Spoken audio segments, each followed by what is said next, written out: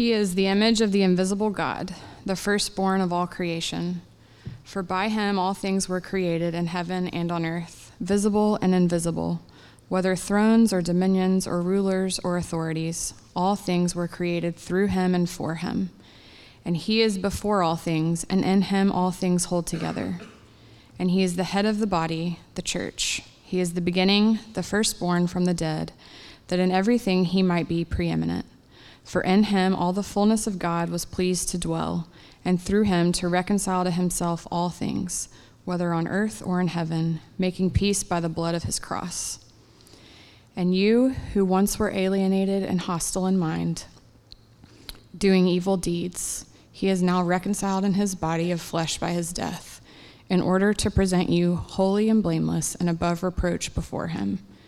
If indeed you continue in the faith, stable and steadfast, not shifting from the hope of the gospel that you heard, which has been proclaimed in all creation under heaven, and of which I, Paul, became a minister.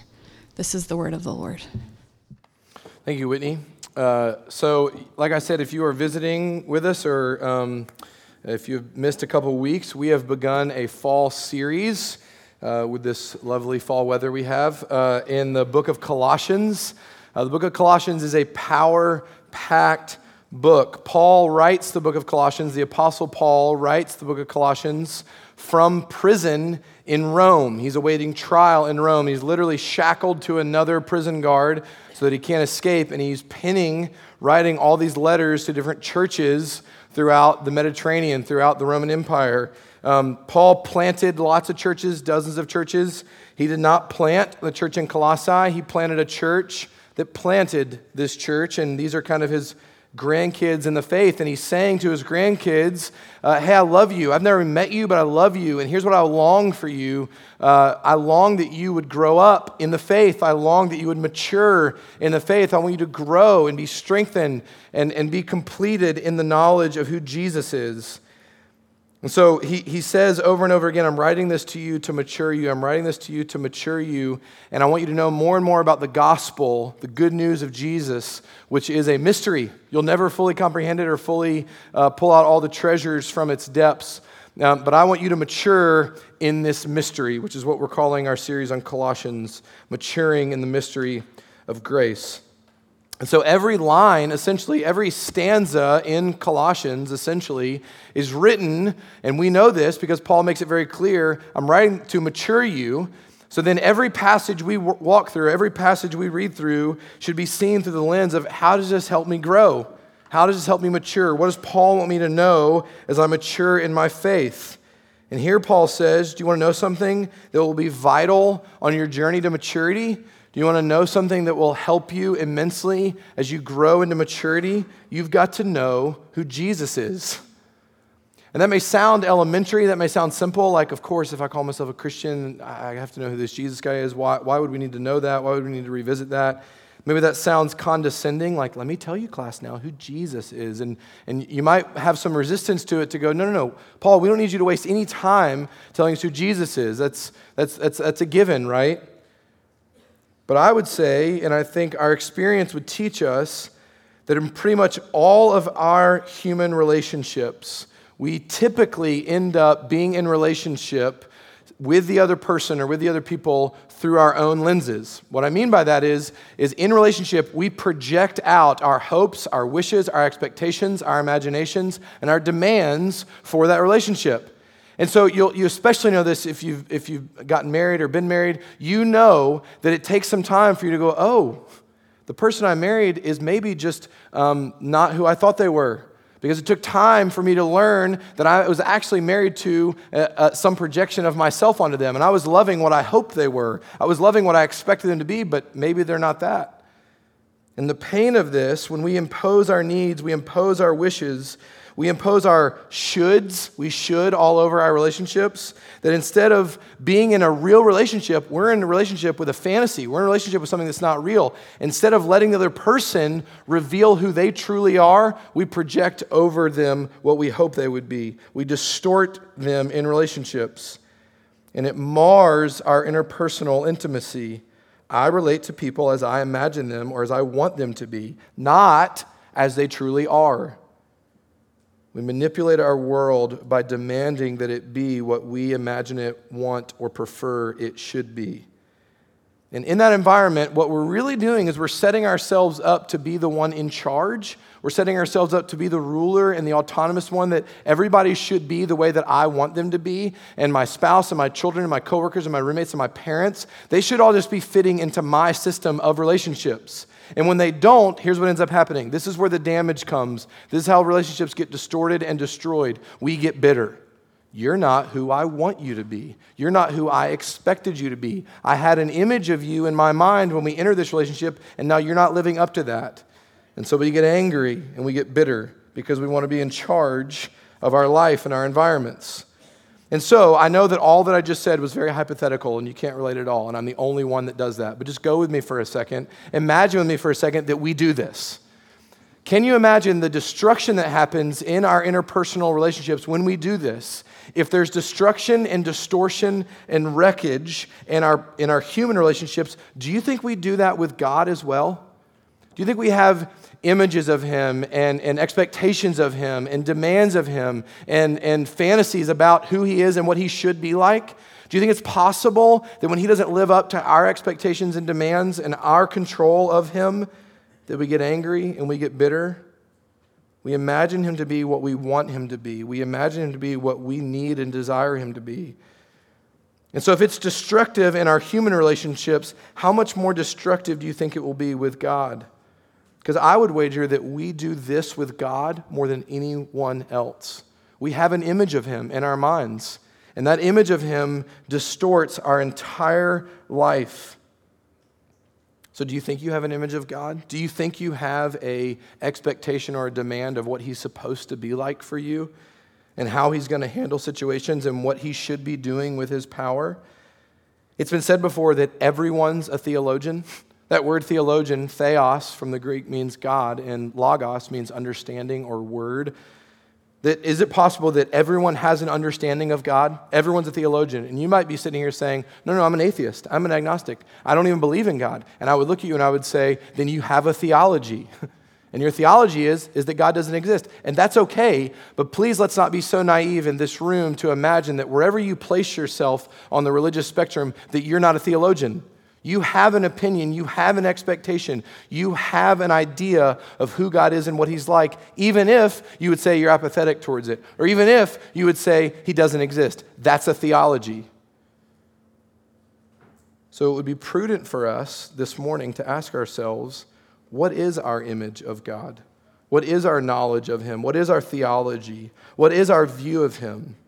Because our view of Him informs almost everything we say, we feel, we think, and we do. Almost everything.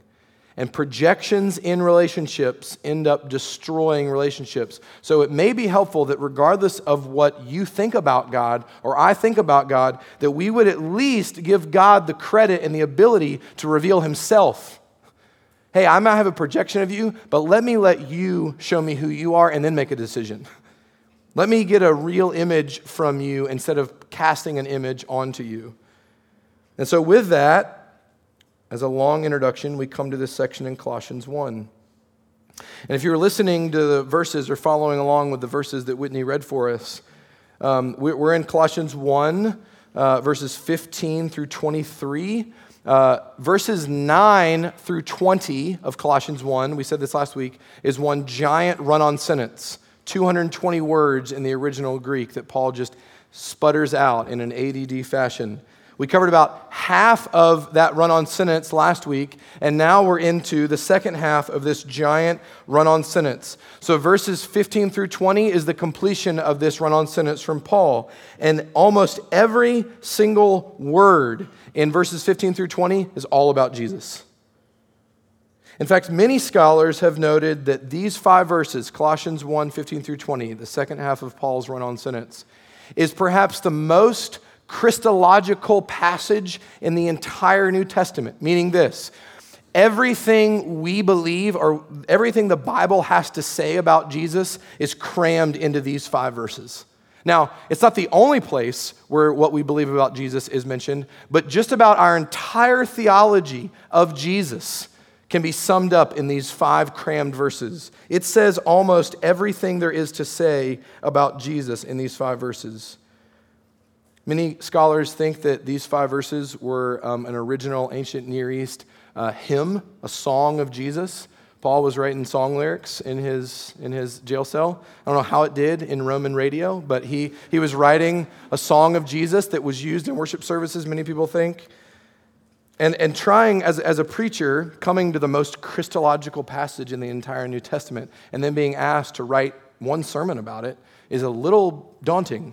And so the equivalent that I tried to express for my culture in front of me, to try to let you into my brain, is songwriters. Can you imagine trying to write one song to sum up everything and every effect that the Beatles had on music? I was supposed to be like, no, we can't imagine that. It'd be so hard. But my attempt to speak the language of the culture failed. So I'm not even going to try again. I was going to give something else. It's a lot, okay? No songwriter could do it. You can't do it. So please just be patient, or at least be understanding that we're not going to cover everything in this passage, because this is the most Christological passage in the entire New Testament, and we will not cover it in 30 minutes to 2 hours this morning. And so let's see how Paul starts. Let's see what he's saying about Jesus, starting in verse 16. He's talking about Christ. For by him all things were made. In fact, will you throw this back up there? Is it up there? Yes, we're good? All right, find where verse 16 where it starts. For by him all things were created, in heaven and on earth, visible and invisible, whether thrones or dominions or rulers or authorities. All things were created through him and for him, and he is before all things, and in him all things hold together. By him all things were created through him, all things were created for him, all things, he is before all things, and in him all things hold together. This practically means that the creation of the cosmos, was not only Jesus' idea, but he was the prime agent in making it happen. The universe is created by Jesus. Oh, and by the way, it was all created for him as his prize. It is established permanently in him, and in him all things hold together. When it says that all things hold together, that statement is actually in the perfect tense, hold together in the perfect tense, which in the Greek, ancient Greek actually means this once and for all completed action, meaning it might seem like things fall apart, it might seem like the world is disintegrating, but Jesus has already held it together. It's not going into disintegration. Chaos will not rule, because in him all things have been held together. Jesus is the active sustainer of the universe, and by his continuous sustaining activity, all things are being held together, or else all things would disintegrate. And that phrase, all things, it sounds like the way we talk when we're searching for better words to use than just things. It's like, Paul, couldn't you have come up with that sounds so generic, all things hold together. He created all things. So one scholar noted that a helpful understanding of that phrase in Greek would be to say, this is the totality. For by him the totality was created. The totality was created through him. The totality was created for him. He is before the totality, and in him the totality holds together. Do you realize what Paul just said about Jesus? This is a person who is not to be taken lightly. And I know that it's the cheesy Sunday school answer, but truly, according to this passage, Jesus really is the answer to every question. Who's making the earth revolve around the sun as we speak? Jesus. Who's giving breath to every living thing right now? Jesus. Who created the stars and knows them all by name? Jesus. Who's going to heal this city from all of its poverty, racism, and sin? Jesus. Who's going to rule over all wars and tragedy and make all things new? Jesus. Who gives politicians their power currently? Jesus. Who is all of this for? Jesus. Who made Radnor Lake beautiful? Jesus. Who gave you the family that you have? Jesus. In him, the totality holds together. Another way that Paul says that in this passage is back up in verse 15. He says that Jesus is the firstborn over creation. That's important that we know the word that he chose to use there. He doesn't say he was the firstborn in creation or the firstborn of creation. It says he is the firstborn over creation.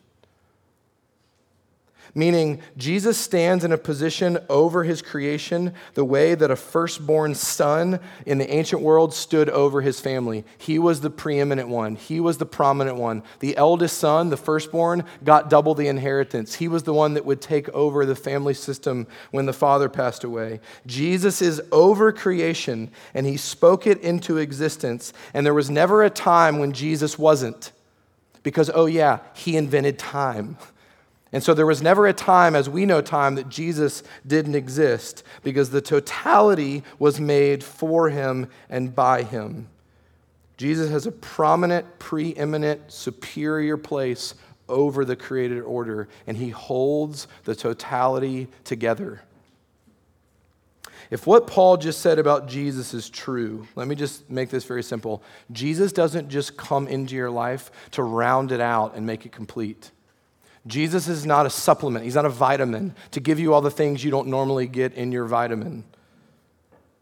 Jesus can't be just your buddy. He's not your homeboy. He is not there to make your life just a little bit better. When it comes to allegiance to Jesus, there is no middle ground. It's either all or nothing. Did you hear what Paul just said about him?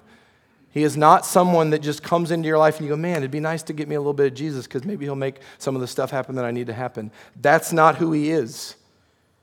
He is the preeminent one over all creation.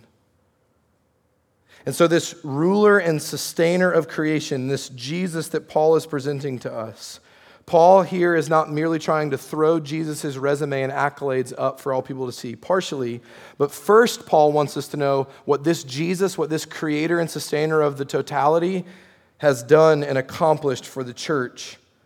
When Paul finishes this run-on sentence, he starts a new sentence, finally, in verse 21. And look at what he says. Verse 21, and you who once were alienated and hostile in mind, doing evil deeds, he has now reconciled in his body of flesh by his death, in order to present you holy and blameless and above reproach before him. Did Jesus create the universe? Yes. Does Jesus sustain the universe? Yes. Was it all for him? Yes. Does he hold all things together? Yes. But Paul's using all of those accolades, all those descriptions as a setup. He's using it so that you know this person, that when that person died, something happened.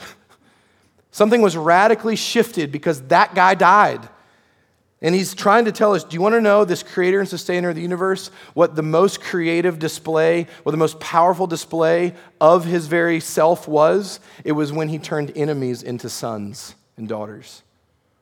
That's why Paul has this giant setup, and then he goes, let me tell you what he did for you. And he couldn't have done that for you if he wasn't these things. Because if he was just a man, if he was just some religious leader, if he was just some demigod, if he was just some religion starter, if he was just trying to start a revolt against the Roman Empire, when he died, it might have been sad and tragic, but it wouldn't have accomplished anything. It wouldn't have been powerful. But Paul's saying, no. His death did something because of who he was. It's because he's the creator and sustainer of the totality that his death actually did something. It actually altered reality. It shifted reality. And what was the greatest shift in that reality? That you who were once his enemies have been made his children. That's the display of his power. That's the language in verse 21 and 22. Paul says this, once you were alienated, evil, and God's enemy, but now, because of the blood of that guy, because of the blood of the creator and sustainer of the totality, because of that, you're free. Something happened. Once, this was true of you, but now, this is true of you. And guess who did nothing to make that happen? You. You and I were aliens and enemies doing evil deeds. And then a transition, a shift, a status changed. God used his power to turn enemies into sons and daughters. This is massive and can only be done by the preeminent one. What was once true about you isn't true anymore if you belong to Jesus. But now, your truest identity, he says it right there in verse 22, you're holy, you're blameless, you're above reproach. We just sang it. We're treasured and prized.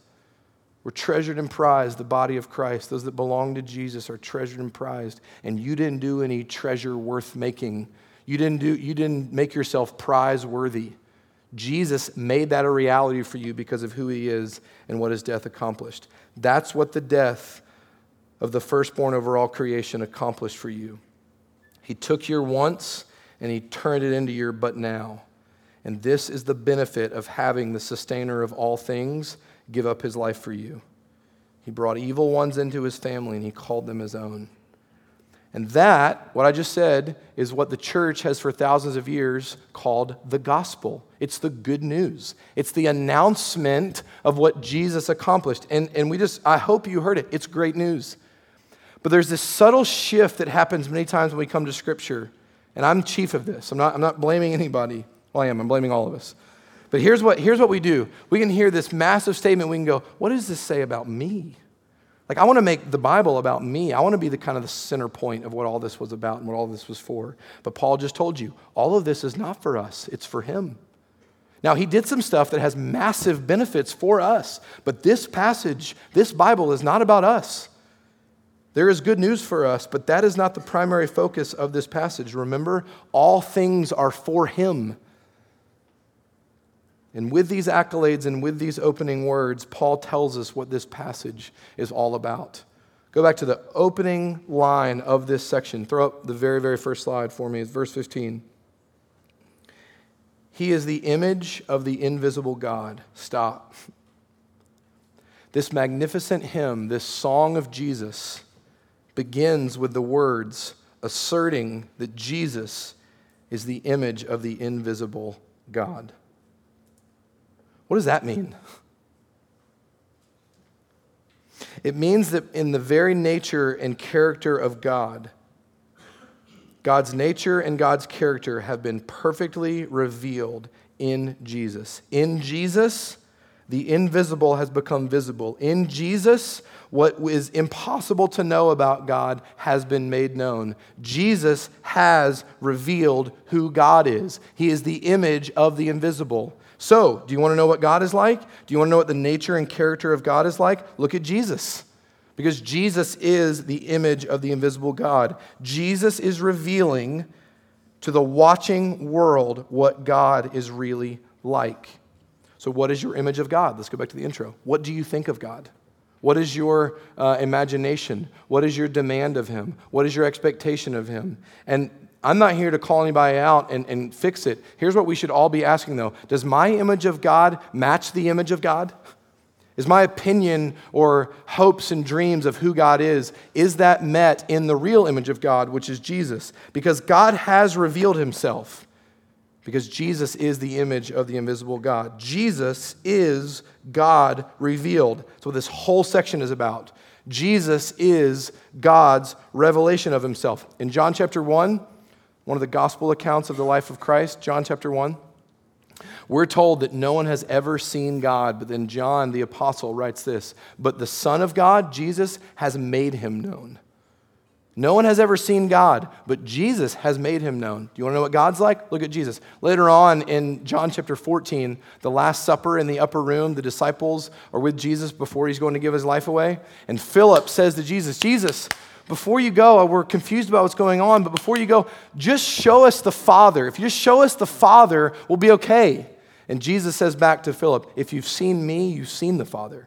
You don't need to see the Father if you've seen me, because I am the image of the invisible God. In Hebrews chapter 1, we're told by the author of Hebrews that Jesus is the exact representation of the fullness of the Godhead. Jesus is the exact representation of God himself. That word, representation, is a Greek word, character, which is where we get the English word character. That Jesus is the exact character of God. In Jesus, God is and has revealed himself to the world. Jesus is the image of the invisible God. So we should be asking this question: what did Jesus reveal to us about God? Better yet, if Paul is starting this whole section off by saying that Jesus is the image of the invisible God, what image of Jesus does Paul want to leave us with so that we might know who he really is and know who God really is? What is Paul trying to tell us that Jesus revealed about God? Now, certainly, it's partially all of those accolades. He's the creator and sustainer of the totality. He holds it all together. He created it and he made it. It's all for him. That's part of it. But listen to where Paul goes when he closes out this run-on sentence of thought. Jesus is the image of the invisible God. Do you want to know God? Colossian church, do you want to know what God's like? We got to look at Jesus. And here's what I want you to know about Jesus. Listen to how he closes this section. Verse 19. Can you throw that back up there? I don't know what slide verse 19 is on. I just want you to know I'm not making this up. Verse 19. For in him all the fullness of God was pleased to dwell. Verse 20. And through him to reconcile to himself all things, whether on earth or in heaven, making peace by the blood of his cross. So Jesus is the image of the invisible God. And then Paul goes on this very long rant about declaring the accolades of who this Jesus is. But then he says, don't forget, as I'm closing out this thought, in Jesus the fullness of God was pleased to dwell. He is the image of the invisible. And then Paul starts talking about blood and a cross. This is where the madness and the ludicrousy of what Paul is trying to do gets lost on some of us in the modern day, especially if we grew up in the church. Paul is closing this section talking about Jesus spilling blood. Blood? Did you hear who he is? Did you hear what he does? Did you hear what his nature is? Did you hear that he holds all things together? Did you hear that he is the creator of the totality and he made the totality and he stands above the totality? Sustainers of universes don't shed blood. Deities don't bleed for people. In fact, in the ancient world, in the context that Paul is writing this into, there were lots of deities to choose from, and none of those deities shed blood for people. All of those deities required bloodshed. All those deities required the people to be the ones shedding blood for the deity. But in Christianity, Paul's saying the real God, the true God, the sustainer of the totality, in Christianity, God does the bloodshedding. Jesus is the exact representation of God. He is the image of the invisible God. So, if you want to know what God is like, if you want to know who God is, if you want to know the real image of God, look at Jesus. And do you know the seminal, pinnacle, climactic moment in the life of Jesus, who is the image of the invisible God? Do you know what event in the life of Jesus gets more airtime in Scripture than any other event in Jesus' life, including his birth and resurrection? It's neither of those. It's the cross. It's the crucifixion. So, do this logical jump with me. It's not hard. Jesus is the image of the invisible God. He is the exact character of God's nature. And the main event in that guy's life was when he hung naked on crossbeams. Paul's saying the revelation of God is wrapped up in Jesus, and Jesus' primary event was a crucifixion. Or as Fleming Rutledge says, what is perhaps the most remarkable reality about the death of Jesus is that the creator of the universe is shown forth in this gruesome death. What kind of God do we have that would not only shed blood for his wrecked creation, that would not only use his power to transfer enemies and make them sons and daughters, but what kind of God do we have that would say to the world, all of my fullness dwells in Christ. He is the exact image of me. If you've seen him, you've seen me. And then to write the story to make his climactic moment of revelation be the one where he is spread eagle on crossbeams, bleeding out for the sins of the world. He's abandoned, he's covered in shame, he's suffocating, he's betrayed. It's as if God is saying to the world, behold, this is your king. This is the one for whom and by whom and through whom all things were made. This is the one who is before all things. This is the one who holds all things together. This is the image of the invisible God, and he chose to reveal himself in this way as one despised and rejected. Martin Luther, the famous Protestant reformer 500 years ago, called this the theology of the cross, where he's saying, not everything there is to know about God can be known. He is, on some levels, utterly incomprehensible, but he is not unknowable. And he has made himself known. And the theologos, the knowledge of God, comes at Calvary. It comes at a cross, where he displayed and revealed himself for who he truly is. The crucifixion, Fleming Rutledge goes on to say, marks out the essential distinction between Christianity and all other world religions. All religion, we talked about this at the beginning, all religion stems from and is projected out of humanity's needs and wishes and desires. And no human being, collectively or individually, would have ever projected all of their hopes, all of their wishes, all of their longings, and all of their needs onto a crucified man. It makes no sense. There was a PBS mini docu-series back in the 80s called The Christians. In that documentary, the narrator notes this, that the crucifixion is so familiar to us that it is hard to realize how unusual it is as an image of God. Christianity is the only major religion to have its central focus on the suffering and degradation of its God. Death on a cross was meant by its very nature to strip the victim of all of their dignity. Death on a cross was meant to rip them apart physically, yes, but it was also meant to cover the victim in shame. It was meant to degrade them. It was meant to wipe them off. It was meant to humiliate them. That's what crosses were used for. Do you know you can't name, even if you read every history book ever recorded, you can't name another crucified person other than Jesus? And that's the point. Because crucified people don't get remembered. That's part of what they were trying to do, is to erase them from the record books, is to dehumanize them to where they have no value, erase them, make them forgettable, cover them in shame so that they go to the grave and their families see them and their community see them going to the grave and no one will remember them. And that's how the sustainer of all things chose to die. This shame of the cross is so lost on us in the modern day, not just because we've heard it, but because we don't have them, we don't see them. We can get close to the shame wrapped up in being a crucified man from a story in 1998 in Laramie, Wyoming. Laramie, Wyoming, there was a man named Matthew Shepard, a gay man named Matthew Shepard, who was beaten within an inch of his life, and then he was tied to a fence post and left for dead, abandoned. 18 hours later in the frigid cold, a passerby walks by and sees this figure tied to a fence post and mistakes it for a scarecrow. But as he gets closer, he realizes this is not a scarecrow, this is a human being, stripped naked, freezing cold, and unconscious. He rushes him to the hospital where Matthew Shepard dies 5 days later without ever recovering consciousness. And Matthew Shepard becomes this face for persecution and hate crimes against homosexuals in the late 90s.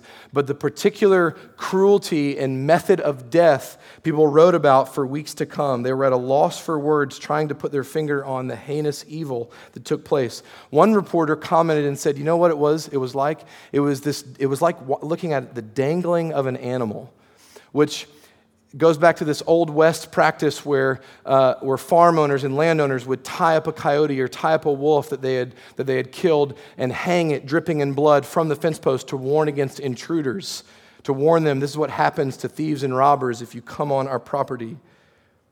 Matthew Shepard's murderers were trying to rob him of all dignity by treating him like an animal. They were literally trying to dehumanize him. But the strongest statement that came out of publication in the weeks following came from an article in the New York Times, and the journalist noted this: there is an incredible symbolism in Matthew being tied to a fence post. People have likened it to a scarecrow or an animal, but it sounded more like a crucifixion. That the closest comparison to the heinous evil done to this man that words could describe was to compare it to a crucifixion. And the one who holds all things together submitted to that. And in so doing, he says to the watching world, do you want to know what God's like? Do you want to know who he associates himself with? Do you want to know who he identifies with? Those covered in shame. those that have been robbed of their dignity, those that have been outcast, forgotten, abandoned, betrayed, and dehumanized. Is that you? Because that's who God identifies with. And he's revealed that to us. He's revealed that to the world in the image of the invisible. That's who God is. Paul saying to the Colossian church and to the church of Midtown, I know there are lots of options of gods and powers and deities to worship, but before you make any decisions, let me tell you about the God of the Bible. Let me tell you what he's like. Let me tell you who he came for. Let me tell you what his nature is. This is the exact representation of God's nature. If you've seen him, you've seen the Father. This is who he is and what he's like. And so now, church, those that belong to Jesus, those that have identified in his death and been transferred from a kingdom of darkness to a kingdom of light, those who have been made, who are former enemies but have been made children, do you know who the church is supposed to associate with? Do you know who the church is supposed to seek after, welcome in? Do you know who the church is supposed to be a haven for? Paul makes this utterly clear in verse 18 in the middle of our passage. He says, Jesus is the head of the body, the church. You can't separate a head from its body or it ceases to be alive. Heads don't go places that their bodies don't follow. Heads and bodies are inextricably tied together. And so who is the church to associate with, to identify with, to be a haven for? The marginalized, the abandoned, the weak, those covered in shame. The church follows its king, its head, into the new kingdom. They go as one unit now. The body goes where the head goes. And the king has shown us, has revealed to us who he is and what he's like. So let me ask you this before we close. Does that in any way offend you? That you would see in the most powerful display of who God is, the image of the invisible God, in the image's pinnacle moment, he's revealing to you who he is and who he associates with. He's revealing to you who he came for. He's revealing to you what his nature is and what his heart is like. Do any of you guys feel better than everybody out there? Do any of you feel like, man, I might have some problems, but I'm not evil, I'm not covered in shame, and I'm not dehumanized. Don't take that away from me because I'm worth something. And the cross would look at you and say, if you don't associate there, then maybe you've got the wrong image. If you don't associate there, then maybe we're worshiping a fabrication. Maybe we're worshiping an image of ourselves instead of who he's revealed himself to be. The church joins the king in bringing mercy to the world. The church now, because he is our head, Christ is the head of the church now becomes the image of the invisible God to the world. That's how tied we are to the head. And God's saying, you want to know what I'm like? Look at Jesus. And now he looks at the church and he says, you want to know what Jesus is like? Look at the church. Because they're the ones who are to be welcoming in and standing near and loving on and heralding the good news. I know you're an enemy, but you can become a son or a daughter. It looks like healing the sick. It looks like finding enemies and welcoming to the table. It looks a lot like the cross did in its original day, where God hung among thieves. Let's pray.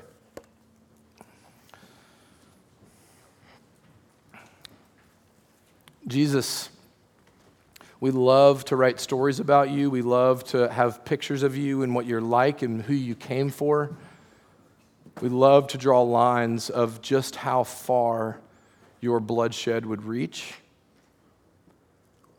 But save us all from writing images of you and guide us to the image of the invisible God, Jesus, and his bloodshed for us.